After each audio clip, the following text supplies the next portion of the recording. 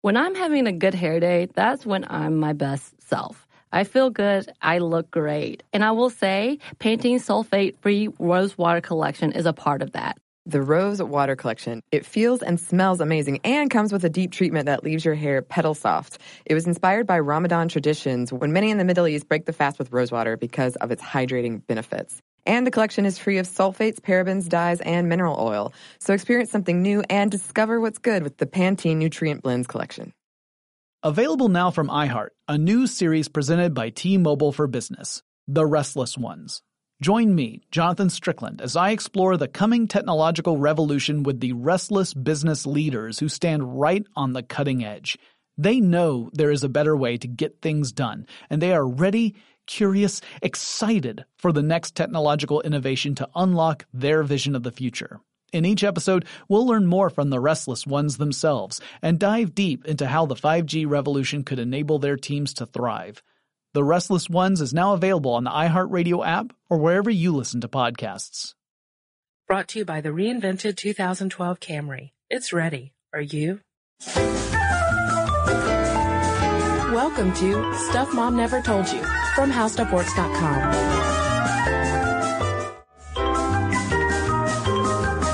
Hey there, and welcome to the podcast. I'm Kristen. And I am Molly. So, Molly, I got some news from one of my best friends. Her brother is getting married, which is exciting. And a little interesting tidbit about this is he and his fiance met online. Ooh. He moved to a big city, and he was just having a hard time, like, meeting girls. It was just nothing was really working out. So he decided to take the plunge, got online, ended up meeting this girl, and they've been together now for, I don't know, maybe three years. Wow. And now they're getting married. Congratulations to them. But they're still kind of keeping it quiet. That they met online? Yes. Not that they're getting married? Yeah. Yeah, no, they're letting people know they're getting married. But I don't think that he's told, like, his parents that they met online, because they just don't even want to have that conversation. They don't even want to, get the strange looks, that sometimes. So they have some sort of fake, here's how we met story? I guess so. Yeah, I guess they feel like there might be, there's still a lingering stigma a little bit on online dating. But I think that you could also say that it's becoming a lot more commonplace. I have friends who are in their early 20s who are getting online. Oh, yeah. I think everyone knows a success story of someone who's getting married, or at least has had, a good, successful relationship out of online dating. There's a ton of stories popping up about it lately. So we decided to tackle whether online dating works. Does online dating work? You do see those really casual Match.com commercials about those handsome couples who just happen to meet online and match perfectly. So they sure look happy. Maybe there's something to the supposed science behind online dating. But matchmaking, nothing new. No. It's just online now. But what used to happen is there were these matrimonial agencies in the 1700s. We were reading about this in Live Science. And you would place a printed ad, basically a printed personal ad, for, lonely bachelors who were looking for wives. But, it was pretty unpopular. It had the sort of stigma that sometimes online dating still has now. And that stigma kind of waxes and wanes with the times, according to Live Science. Right. According to that article, personal ads became more popular in the early 20th century, especially during World War I, when you would have these lonely soldiers who were just looking for a pen pal or a girlfriend or something. It became a little more mainstream. It became the bohemian thing to do, to look for comfort. And, one of my favorite movies, Shop Around the Corner. Yep. Pen pals. Communicating via written word seems very appealing, especially to me. I'm a writer, so I can understand it. But the police did not. The police thought that the kind of people who were placing these ads were just they were trying to perpetrate scams. They were perverse. They were dangerous individuals. Police in the late 1960s were thinking this was mainly prostitutes and gay men placing these ads. But then it becomes more acceptable in the 90s with the web. You have things like Craigslist.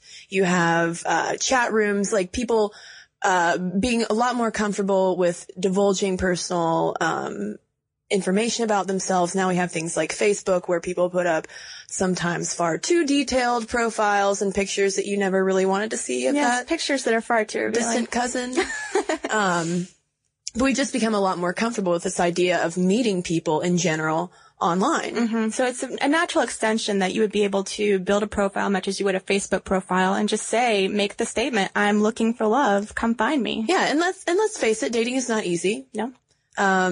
At least that's a whole different podcast. At least in my experience. But it does seem like, it could take some of the guesswork out of having to, kiss all the frogs to find your prince or princess. Well, and it's also convenient. You can sit at home in your pajamas and be like, yes, no, that seems appealing. And maybe by the time you meet, you already know you've got X, Y, and Z in common. Mm-hmm.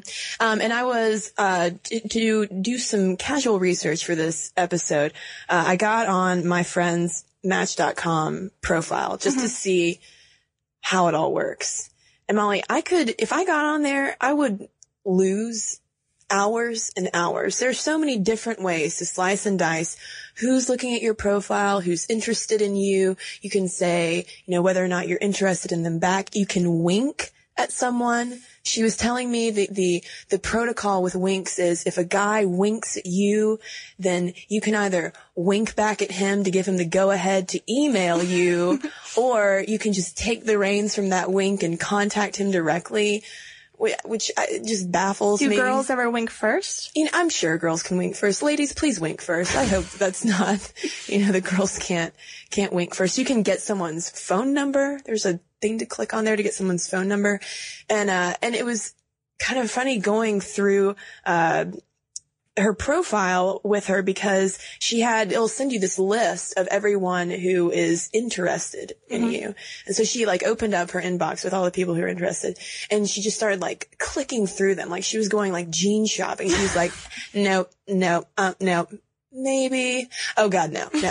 And it was kind of fascinating. But were these guys that the site thought that she would get along with? Yeah, these were people who you can see, I think there were 19 attributes that you fill out. A lot of, just physical appearance, lifestyle and habits, political views, whether or not you're an animal lover, just general things about you. And so it'll show you, how well you match up to someone else in all of those characteristics. And Match.com, I think, sends you, their own list of, that they've culled of people you might be interested in based on your shared interests. And then I think people can just randomly, see your picture and think that you're hottie and wink and send you a wink. But see, this is interesting. This is where, online dating has gotten really high tech lately. Being matched up on the basis of do you smoke, not smoke, kind of a basic thing. But now if you go to some of these sites, you take, very long questionnaires on all sorts of things that you are about, the essence of you in 248 questions. And that's what they use to match you up. It's become very high tech. There are all these secret algorithms. And people are starting to wonder, is there real science behind this, or is it just a huge money-making scheme? Because you can't deny that money's being made. According to some recent data from an investment research firm called Piper Jaffray, Americans spent $1.2 billion on online matching sites in 2008, and the company's predicting that by 2013 we're going to be at $1.7 billion. Well, all the advertisements do sound pretty appealing. If if a company let's take eHarmony.com for instance. I think they're one of the most famous for their secret algorithm that I think they were going to try to patent at some point. And the way they derived their algorithm was they took personality profiles of 5,000 married couples, and then they scored their personality types, and compared that to their level of reported marital happiness, according to something called the Didactic Adjustment Scale.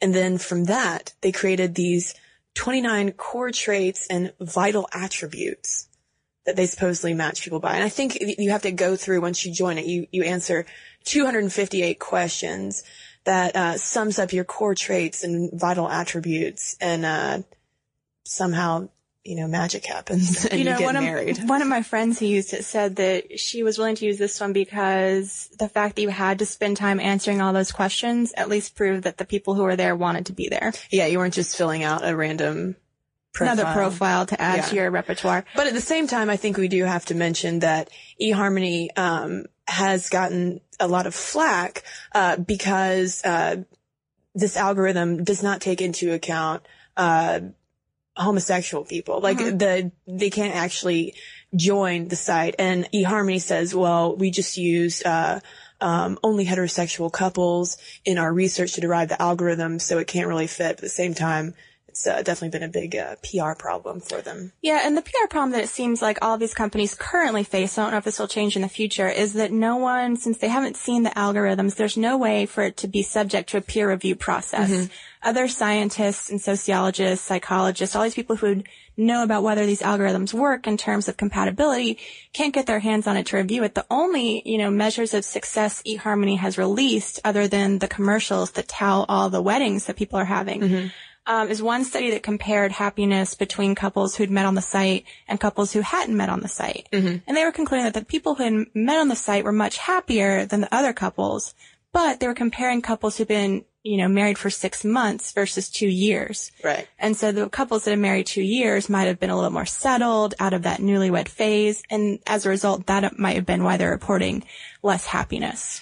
And I also think that eHarmony tried to claim that they were responsible for something like 2% of all of the weddings that happened in the U.S. Like I think last year, 120 weddings a day or something like that, or eHarmony weddings. Which seems pretty impressive. But Helen Fisher over at chemistry.com, we talked about Helen Fisher in an episode entitled Why Does the Sizzle Fizzle? She's an anthropologist who studies kind of the science of love, and she's trying to get her formula for chemistry.com peer reviewed, because what she's done is, taken psychological and sociological measures and compared that with the levels of certain, chemicals in your brain, such as, dopamine and norepinephrine, that all contribute to, our behavior when we are in love, and has, kind of broken that out into these, different personality types. Like I think, there are things like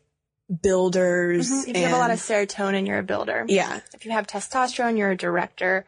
And there are also explorers and negotiators. And she's basically found that people who are explorers tend to pick explorers, builders choose builders, while directors and negotiators select each other. So, she's saying I can use these chemicals in the brain to predict who's going to get along. But like the other sites, not currently peer reviewed. Right.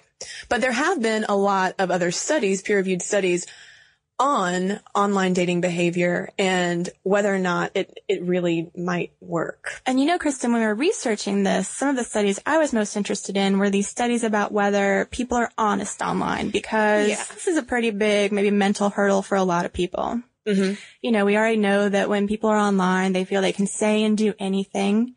So naturally, if you're trying to catch a nice lady, you might lie, and they're finding that people, do lie. About half of the men lie about their height. They give themselves another inch. More than 60% of all participants skew their weight by 5 pounds or more. And then there are all these correlations that the people who are shorter and more out of shape are more likely to lie. I mean, it seems fairly obvious, but it does happen. There was one study that showed that men are mostly going to be, a little bit deceptive about their income, their height, age, and troublingly, marital status. Yeah, there was one disturbing statistic about the number of men on these sites who are already married ladies. So just buyer beware. Note of caution. And women were just more likely to lie about their appearance. But, then you've got other people coming in saying, who doesn't lie at the beginning of a relationship? Yeah. One thing I noticed when I was reading these Match.com profiles was they were all so just, breezy and casual, everyone, like, you could just, there was always like this boilerplate statement of, I'm really just looking for love. I want a soulmate, just someone to, go to dinner with on a Tuesday night. I mean, just like really just out there, like very, very straightforward, but at the same time, like, just trying to appear as normal as possible. Because that's the kind of statement that would not seem normal if a guy came up to you at a bar and was like, looking for love, want to be my soulmate. Really want a soulmate. So on the one hand, you have people who can be very honest about what they're looking for. On the other hand, maybe not so honest about who they are. But at the same time, how are we evaluating that? Obviously, in the back of our head, we know that each profile we look at may not be particularly honest, but I was interested by these things about how people evaluate the profiles, which they started looking at after they realized that a lot of people would join these sites and become disenchanted very quickly. They would, quit the site, not go on any dates.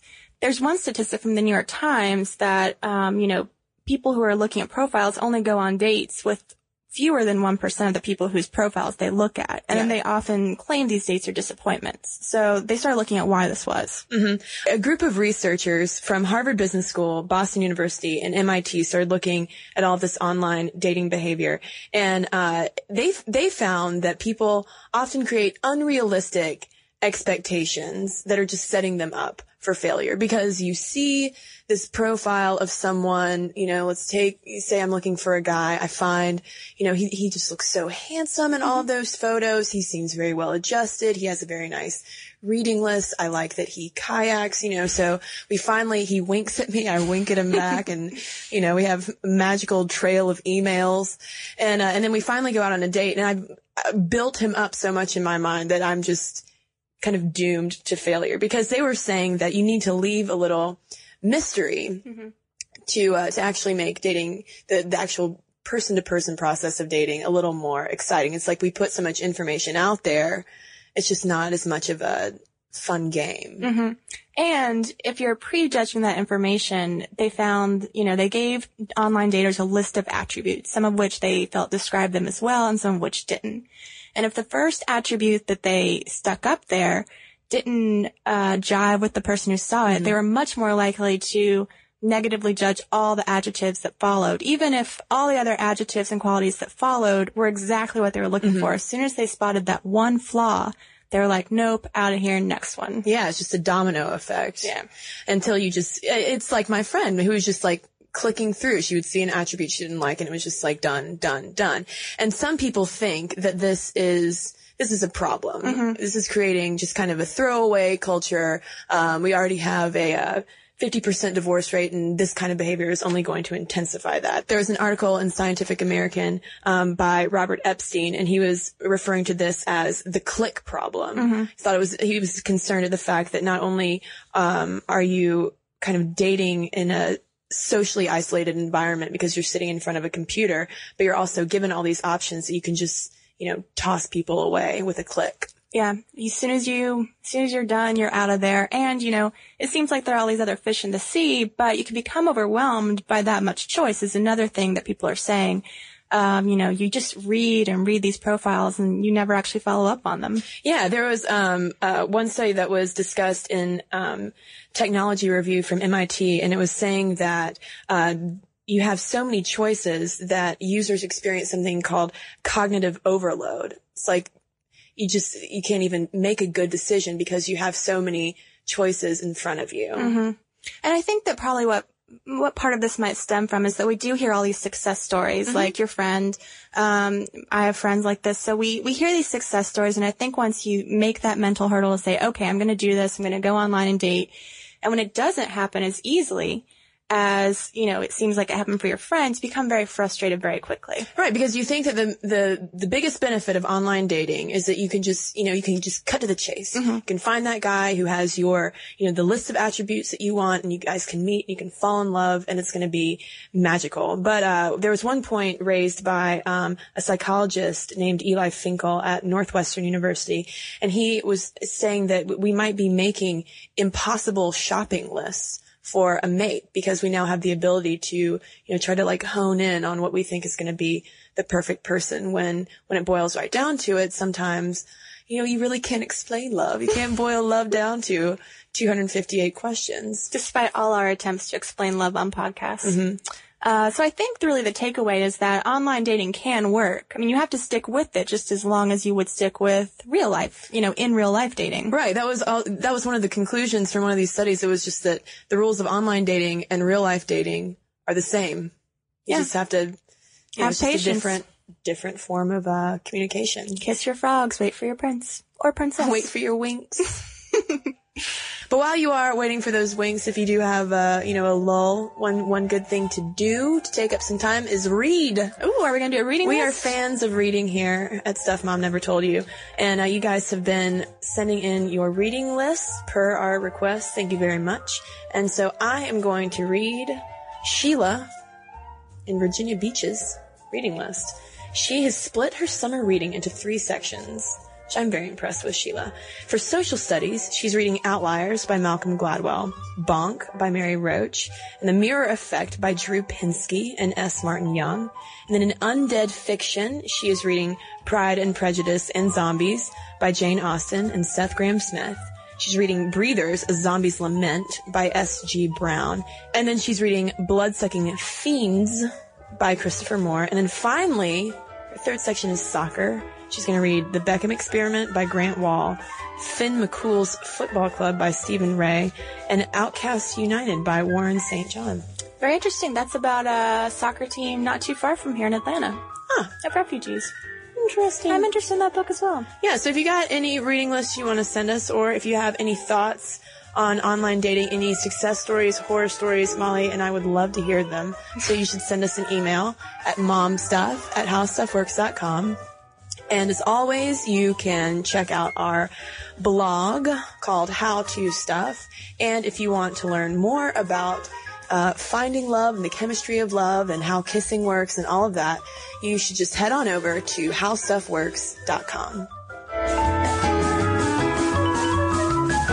For more on this and thousands of other topics, visit howstuffworks.com.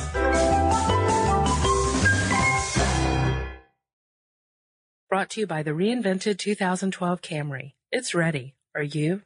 So here's something that some of you might find shocking. 95% of women don't feel good about their hair, but Pantene is changing that. Pantene's Rosewater collection combats bad hair days with an innovative formula that uses rosewater derived from the petals and buds of the Rosa gallica plant. With Pantene's Rosewater collection, I can really feel how much more hydrated my hair is. And it's sulfate, paraben, dye, and mineral oil free, which makes me feel good because who needs all those additives? Experience something new and discover what's good with the Pantene Nutrient Blends collection.